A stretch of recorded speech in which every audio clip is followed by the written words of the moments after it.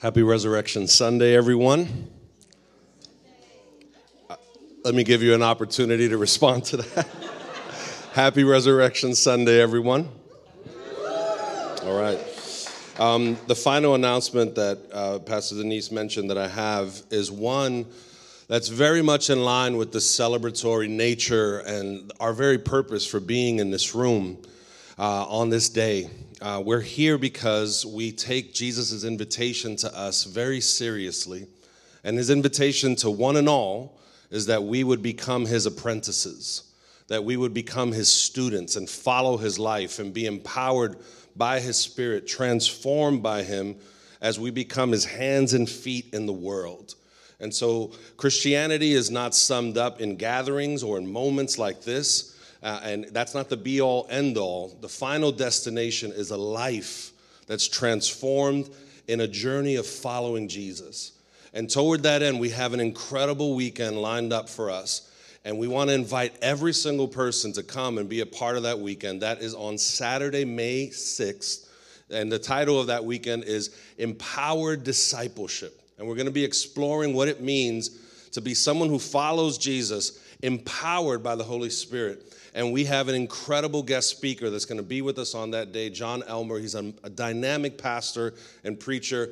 And not only are you going to receive incredible content from the Word of God from someone who served God for decades faithfully, who has much to impart, but also you're going to receive powerful times of ministry and prayer. And we're going to be together over a meal on a Saturday at a really beautiful venue. And so down the block, if you're not aware, there's a boutique hotel called the Paper Factory Hotel. And we were able to get a great deal on a meeting space. And so it's going to be a beautiful time, and we really want you to prioritize in being there. And so we hope that you have cleared your schedule. We've announced this a couple times. But what we're still waiting is for many of you to not just hear the announcement and internally say, I'm going to be there, but to actually RSVP. And so if you would just go to the link that we're making available to you, you can do it even right now. Register. We would love to have you there, to know that you're going to be there so we could plan accordingly. And so I hope you recognize how important we think this weekend is, that we would take time on Resurrection Sunday to announce it, to ask you to prioritize it. We believe this weekend is going to be a very significant weekend for our church, and so we hope that you will prioritize being there. With that, we're going to go to the scriptures this morning, and we're going to take a look at a passage that's found in the letter to the Romans. And we're going to look at chapter 6, verse 1 to 14. It says this: What shall we say then? Are we to continue in sin that grace may abound? By no means. How can we who died to sin still live in it? Do you not know that all of us who have been baptized into Christ Jesus were baptized into his death?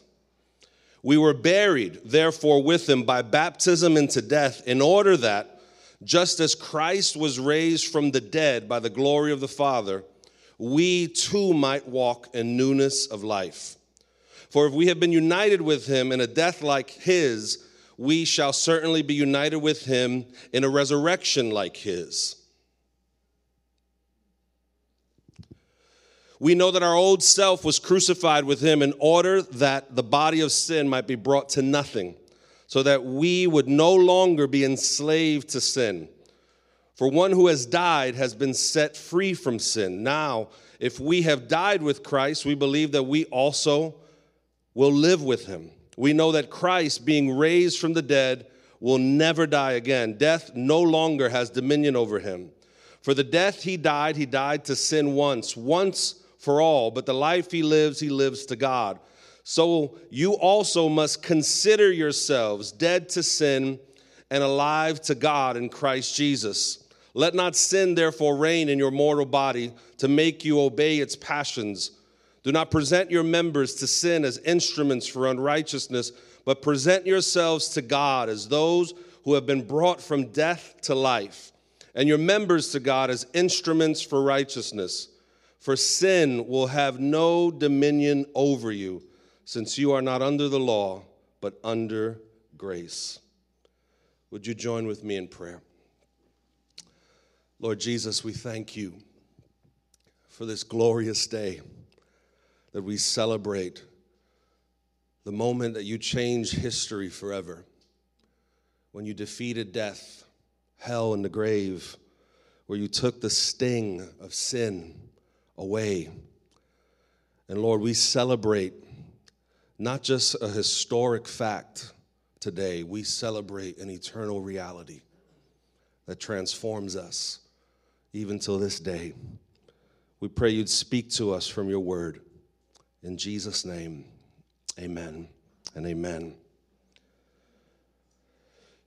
You know, I've been thinking about my journey as a follower of Jesus and as a pastor, and it's been a lot of memories just flooding me lately for various reasons. And so I began to serve Jesus when I was 14 years old. I remember the very day that I professed faith in Jesus. It was September 26, 1994.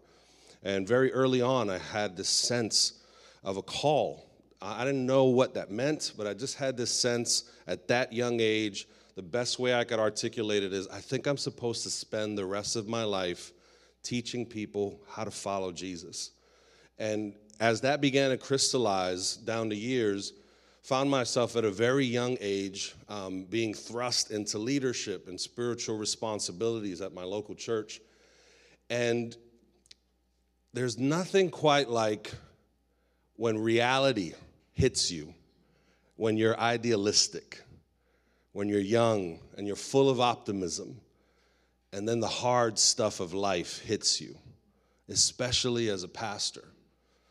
I remember this one instance where I was meeting with someone and they were agonizing over their son because their son was battling just tremendous addiction, and it was tearing their family apart. And I'll never forget this mother. She repeated his words. She was like, but he promises me that this time will be different.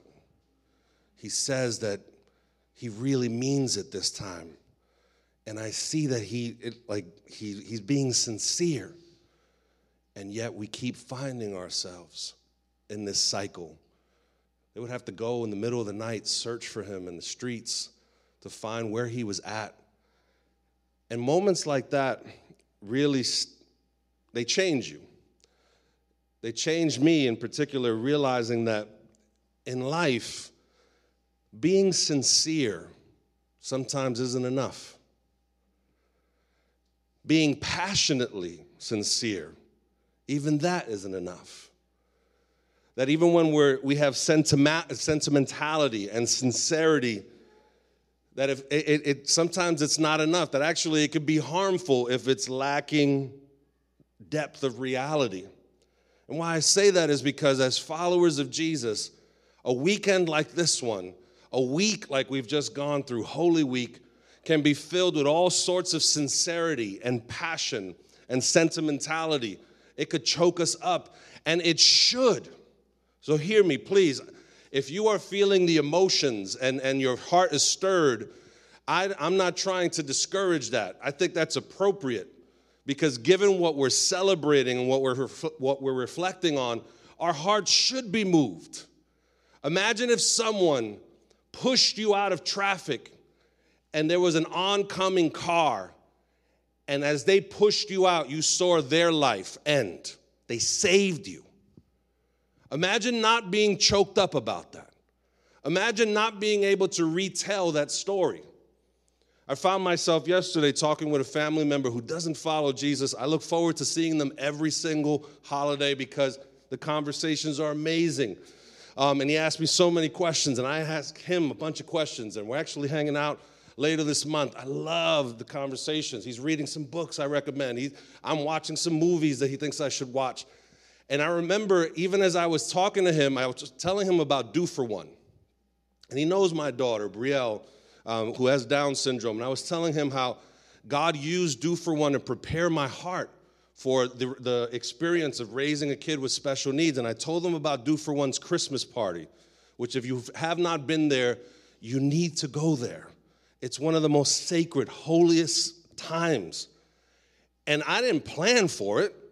It was a little embarrassing because we were like eating baked ziti at this time. And as I'm telling, I got emotional. And it's like, and I'm trying to keep it together. And at that point, I was like, I don't care. And so I was like, hey, man, just give me a second. Just retelling it stirred something in me. This weekend should stir something in us as we celebrate our Messiah being crucified and resurrecting. But if it's just stirring emotion, it's not enough to transform us.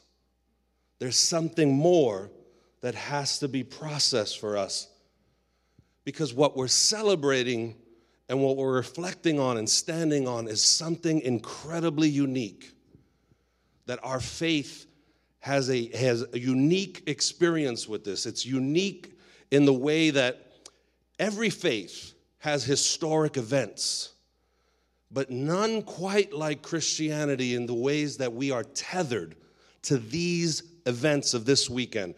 In other words, if you remove the crucifixion and if you remove the resurrection of Jesus, our faith implodes. You can't just take it and say, this is good self-help. These are great ideas, Jesus. Man, how come more people don't practice this stuff? It won't work apart from the resurrection and the crucifixion.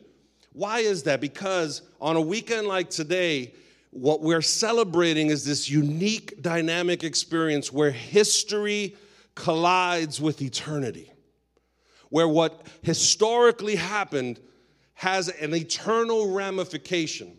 This is how it's described in 1 Corinthians 15, verse 3. I want you to hear these words. Paul the Apostle writing to the church in Corinth, and he says, "For I delivered to you as of first importance what I also received, that Christ died for our sins in accordance with the Scriptures." I want you to focus on those words. Christ died for our sins. The first part, Christ died. That is a historic fact. If you're in this room, if you don't follow Jesus, we're so glad you're here. You really took a wonderful risk coming to being with us, and we really appreciate it that you're here and you're worshiping with us and you're watching us go into Scripture. And even though we may have different conclusions, one thing that we can clearly establish, and this is not religious, this is not fervor, this is not being like wishful, this is a historic, irrefutable fact that there was a man named Jesus that died. Secular historians confirm that. It's undeniable. As important as that is, what's even more important was the eternal reality, the eternal truth. And that's the second part. Christ died for our sins. If we're not careful, we can easily come to a weekend like this and just celebrate the historic nature of what happened. And now we celebrate it as Christians who affirm the historic nature of, we celebrate that one day long ago our Messiah was crucified and he rose from the dead. But if we're only celebrating the historic fact and not entering into the eternal reality of it, that will not transform us. Tradition won't transform you. Coming to church regularly won't transform you. And so if you're here and you haven't been here for a while, and it always happens, every Easter, someone greets me and they feel guilty because they haven't been here for a while. I'm like, hey, how's it going? Don't give me eye contact. I want to spare you that awkwardness and let you know, whether you're sporadically attending or attending faithfully, that alone doesn't transform a person. It's only until we peer into the reality of what eternally took place on this weekend long ago, and that is that Christ died for our sins. And so what we're doing this day is that we're fixing our eyes to look upon the eternal reality of what took place beyond the historic facts. And what Romans 6 helps us to understand is a powerful eternal reality that took place when Jesus died and rose again.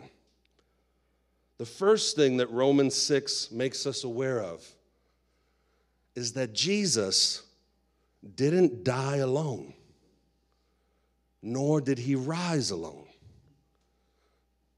That may sound strange. At first you may say, yeah, I know he didn't die alone. There was thieves next to him. I'm not talking about his physical death. I'm talking about spiritually.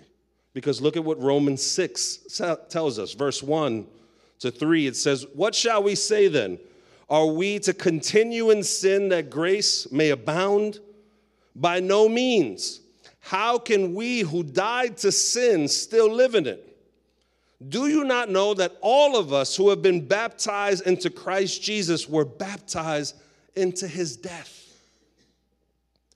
The eternal reality of the crucifixion and the resurrection is that you and I died with Christ, and you and I rose with him.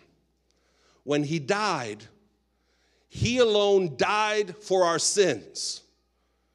We could not die for our sins. He died for our sins, but as he was dying for our sins, eternally speaking, he carried us with him so that we could die to sin. He died for our sins, but as he carried us in him on the cross, he empowered us to die to sin. And so eternally speaking, as humanity was carried with him on the cross and was buried with him, the result, Romans 6 tells us, is that the dominion of sin was loosened. That we now who follow him, who have professed faith in him, are freed from the rule of sin. I have a friend of mine who we swap stories because we both have like really aggressive little kids. And so my aggressive son is Michael, really aggressive, and he has aggressive kids. And so we share stories almost like to laugh, but kind of somewhat to commiserate. Like, we're going to make it through, right? And he told me a recent success that he had with his son, and I absolutely loved it. They were at Target, a wonderful place for kids. The new Toys R Us. Kids say, what do you want to do? I want to go to Target. And they were at Target, and his son had a meltdown. How many parents have ever had their kids have a meltdown in public?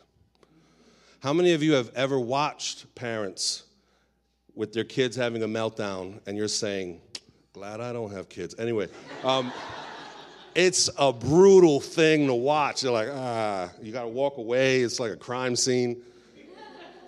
This was happening to my friend. And he's losing patience. He's trying to regain control. He's trying to just get this thing to move. And he grabbed his son and held him in a hug. Not like an overbearing hug, but just like a hug to just try to still him. And this is what he told him. He said, I want to remind you that you can trust me in these moments. And he's still flailing. Let me go. Remember last time this happened, that I guided you through it. You can trust me. You're feeling fear, you're anxious, you're stressed. You can trust me when I tell you what to do next. Remember that last time? And all of a sudden it's starting to penetrate. He's just remembering, oh yeah, I do kind of have a history of this. And so kid's coming to himself. And he remembers the last time I obeyed because I trusted things were fine. When he told me that story, I very much felt like, man, that's kind of like what Jesus has now made possible for us.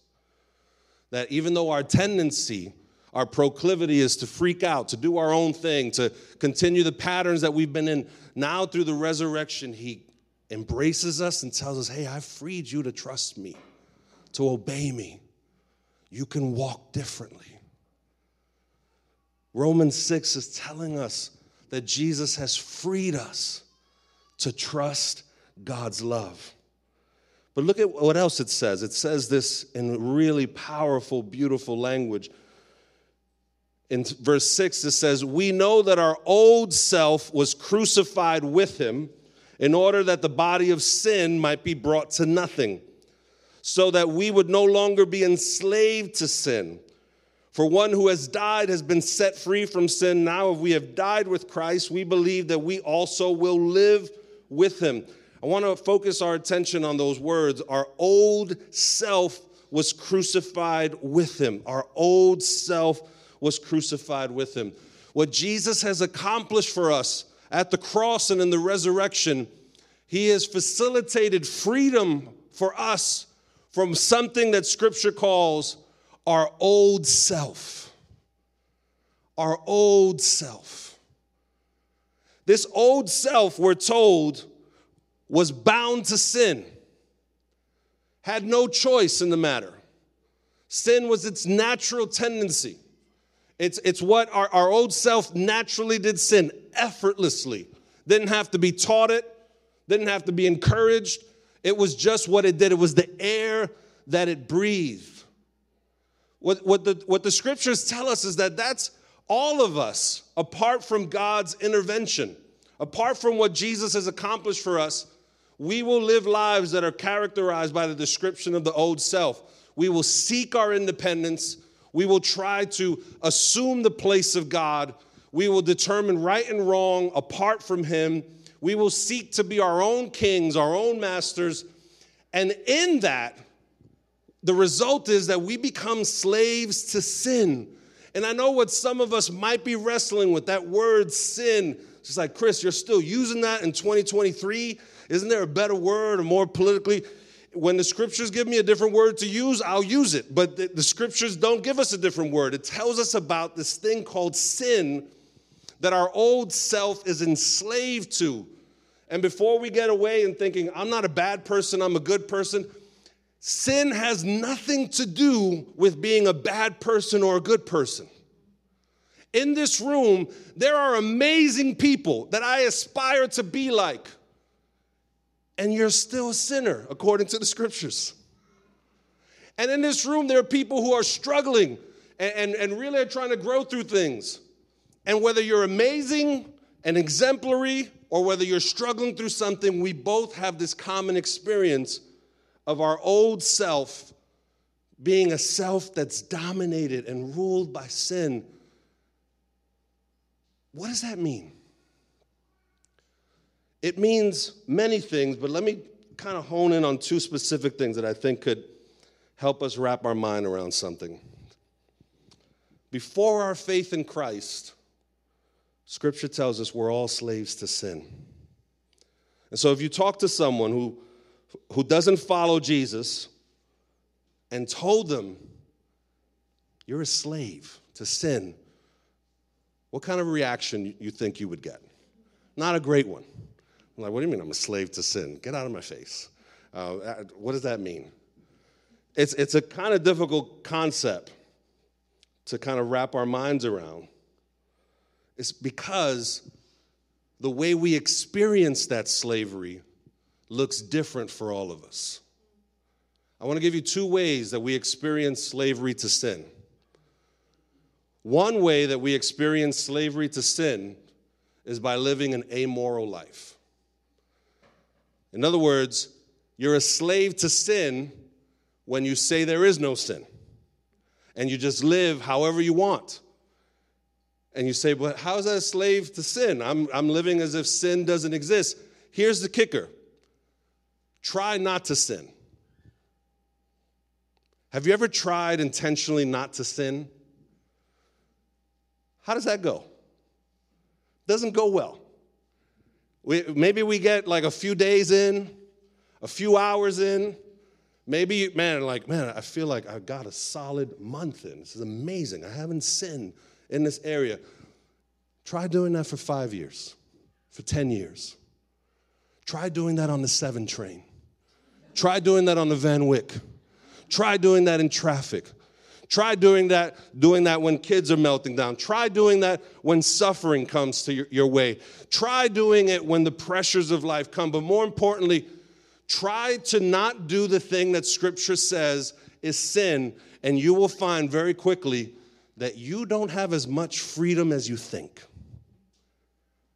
That sin chooses for you at times. It knocks on the door and it kicks the door down. and you find yourself with less willpower and freedom than you think. And so the amoral person that says, there is no sin, I can live however I want, at the end of the day, they're powerless to actually resist the sin that they say doesn't exist.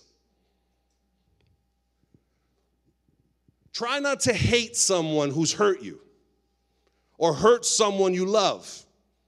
Try not to do that. Try not to let a racist attitude develop in you in our world that constantly bombards us with divisive thoughts toward others. Try not to be consumeristic in this world that says, that old thing, don't you need something new? It's time to buy another one. Try not to feel empty when the world is constantly comparing ourselves to each other and telling us, you're not enough, you don't have it all together, try harder.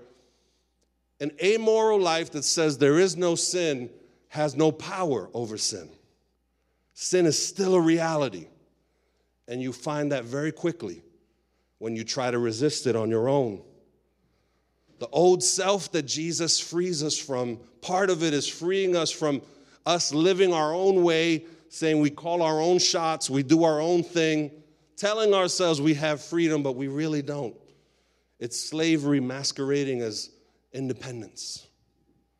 But another way that we experience slavery to sin, and this I especially want every one of us in this room, because the majority of us are followers of Jesus here. Another way that we experience slavery to sin is by committing ourselves to a path of self-righteousness. In other words, we keep trying to be religious in order to earn our seat at God's table, in order to merit or to deserve, to feel like we're owed something from God, that we're entitled to his blessings because we've obeyed, we've tried, we've been good. If we're honest, most of us as followers of Jesus wrestle with this to some degree or another. This temptation to try to earn our seat at God's table. A few days ago, I was talking with my 14-year-old daughter. She just turned 14 last week, which is crazy. I remember when she was born. It goes so fast. And we were talking, and if you don't have a teenage kid in your life, or don't know folks that have teenage kids, they like to talk a lot. At night, when the day is done, like, let's go to bed. And also, we've heard this, I don't need to hear again and again that, this person didn't snap and chat and did you see the talk? I don't care about this stuff, especially at night. I'm tired. And there was this night where she was talking, and everything in me wanted to say, just go to sleep. Don't you see my eyes are crossing? And I truly sensed, like the Holy Spirit said, no, let her stay up. And so I kind of just paused. And then she began to say, Dad, I was thinking about Luke chapter 15.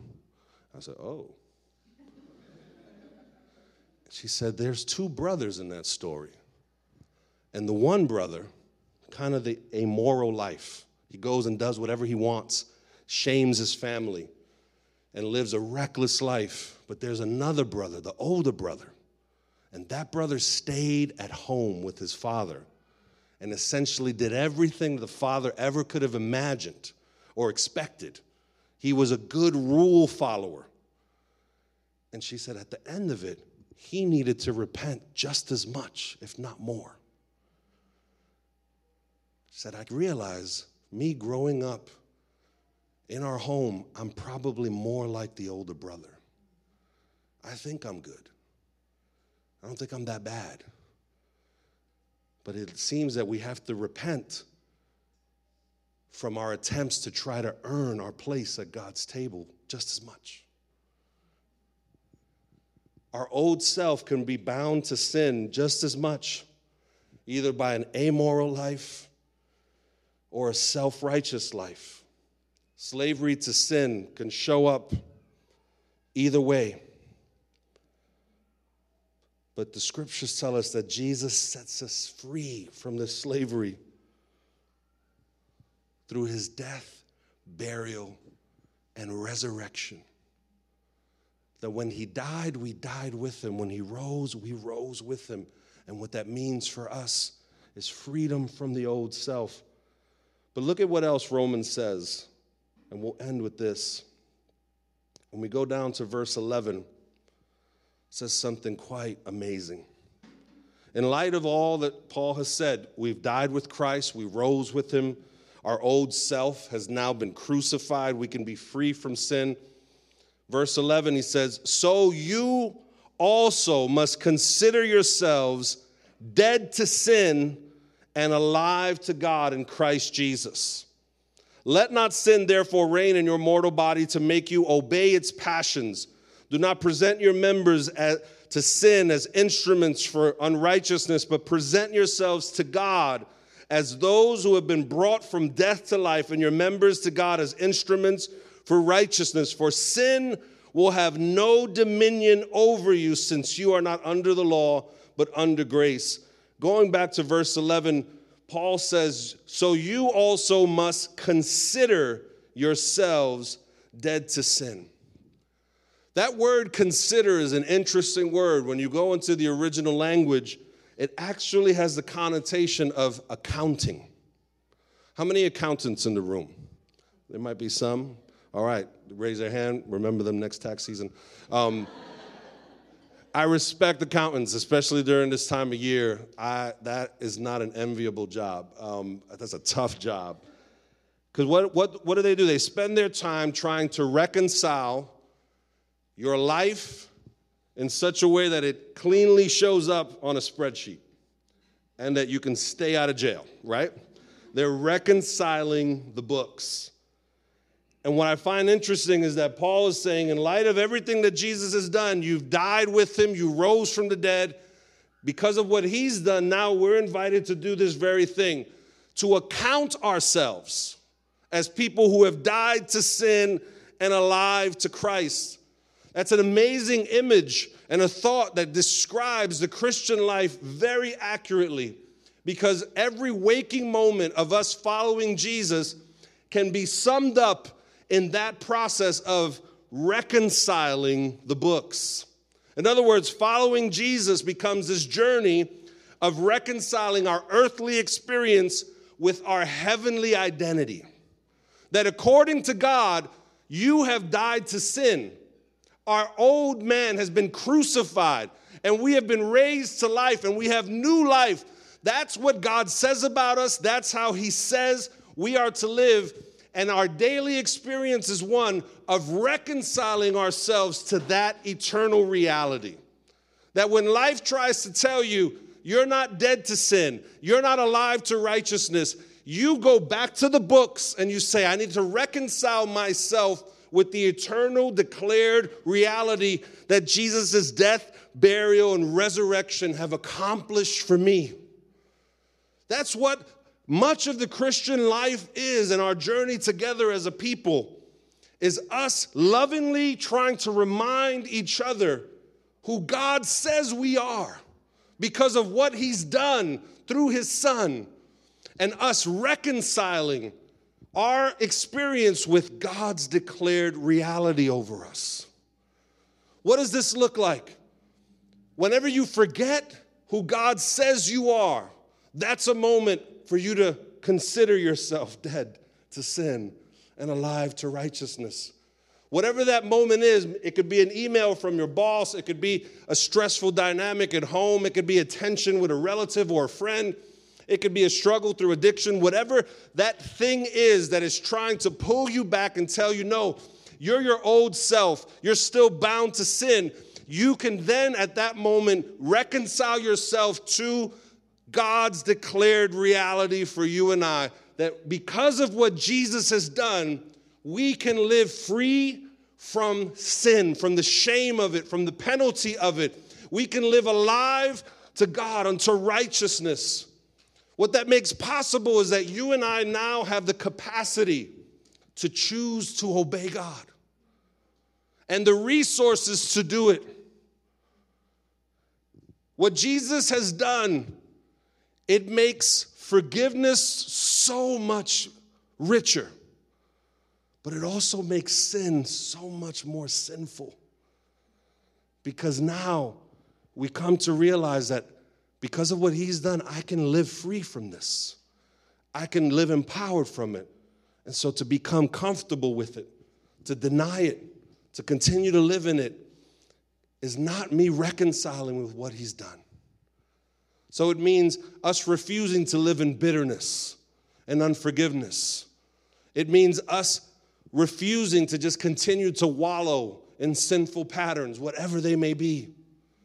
Because we say, I'm reconciling my life with the eternally declared reality that the resurrection has made possible. And it's one of the reasons, this experience of reconciling our lives to what God has said is one of the reasons why I personally continue to not give up on the local church.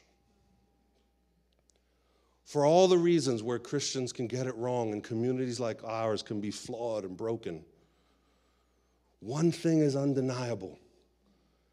If I want to be reminded of who God says we are, that won't happen outside of a community like this. We get to remind each other who God says we are and what he's done, especially when we forget, especially when we stray. A friend of mine who's an educator in Brooklyn told me the story of this African tribe that whenever members of the tribe commit a gross act of crime that's egregious, a murder or theft or something that really disrupts the community, before they deliver consequences, the tribe does something that's really powerful. They'll gather around this person and they'll remind them of who they are.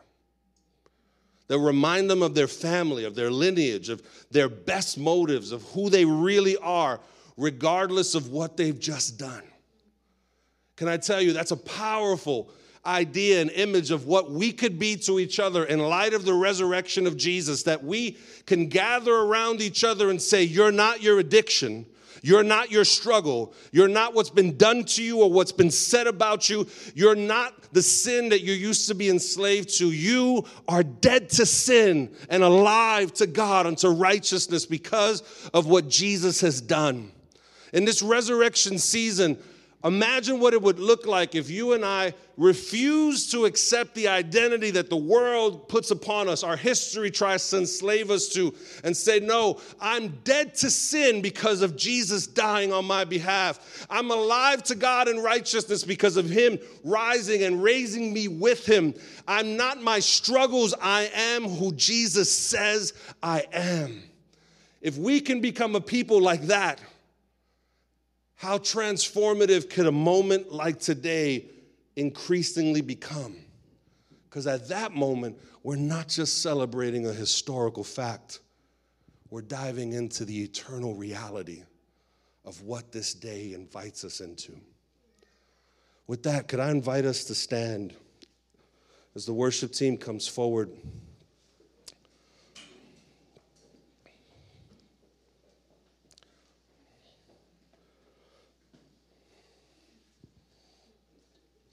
And as we stand, if you feel comfortable doing so, can I invite you just to close your eyes just for a moment, just to kind of still your heart and block out any distractions, and just let's consider what Scripture is telling us. Let's consider that on this day, we appropriately celebrate not just that Jesus rose from the dead, we celebrate that we rose with him. We celebrate this weekend not just that Christ died for our sins, but that when he died for our sins, he empowered us to die to sin. That we can be freed. Our old self has been crucified with Christ. And now you and I are told to consider ourselves, to account ourselves dead to sin and alive to righteousness because of what Jesus has done.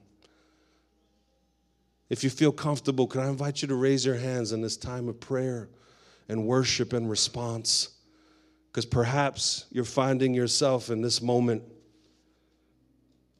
Perhaps you're realizing that maybe today you woke up prepared to celebrate this day, but you're realizing, I think I was just celebrating the history of this moment and missing out on the eternal reality of this moment. He didn't just die. I died with him. He didn't just rise. I rose with him. What would it look like for you and I to truly fix our eyes on that? God, in this moment, we consider ourselves dead to sin and alive to righteousness. That means we're not bound to our sin. We're not enslaved to it any longer. We can obey you as you empower us to. We can say yes to the things you tell us to say yes to, and no to the things you tell us to say no to. Because when you rose, we rose with you. Jesus. Lord, we turn to you now with hungry hearts to experience the reality, the eternal reality of this moment. Jesus. As we worship him in these next few moments, the prayer team is in the back. At any given moment, you can slip out of your seat and go and receive prayer for the words that were shared earlier, anything that you might need prayer for, the message might have evoked for you. We welcome you to just slip out of your seat and go and receive prayer over these next few moments. But whether you receive prayer or you're in your seat right now, let's all of us turn to the living God right now. If you're not a follower of Jesus, this would be an incredible time to just turn to God and talk to him. Bring your questions, bring your prayers.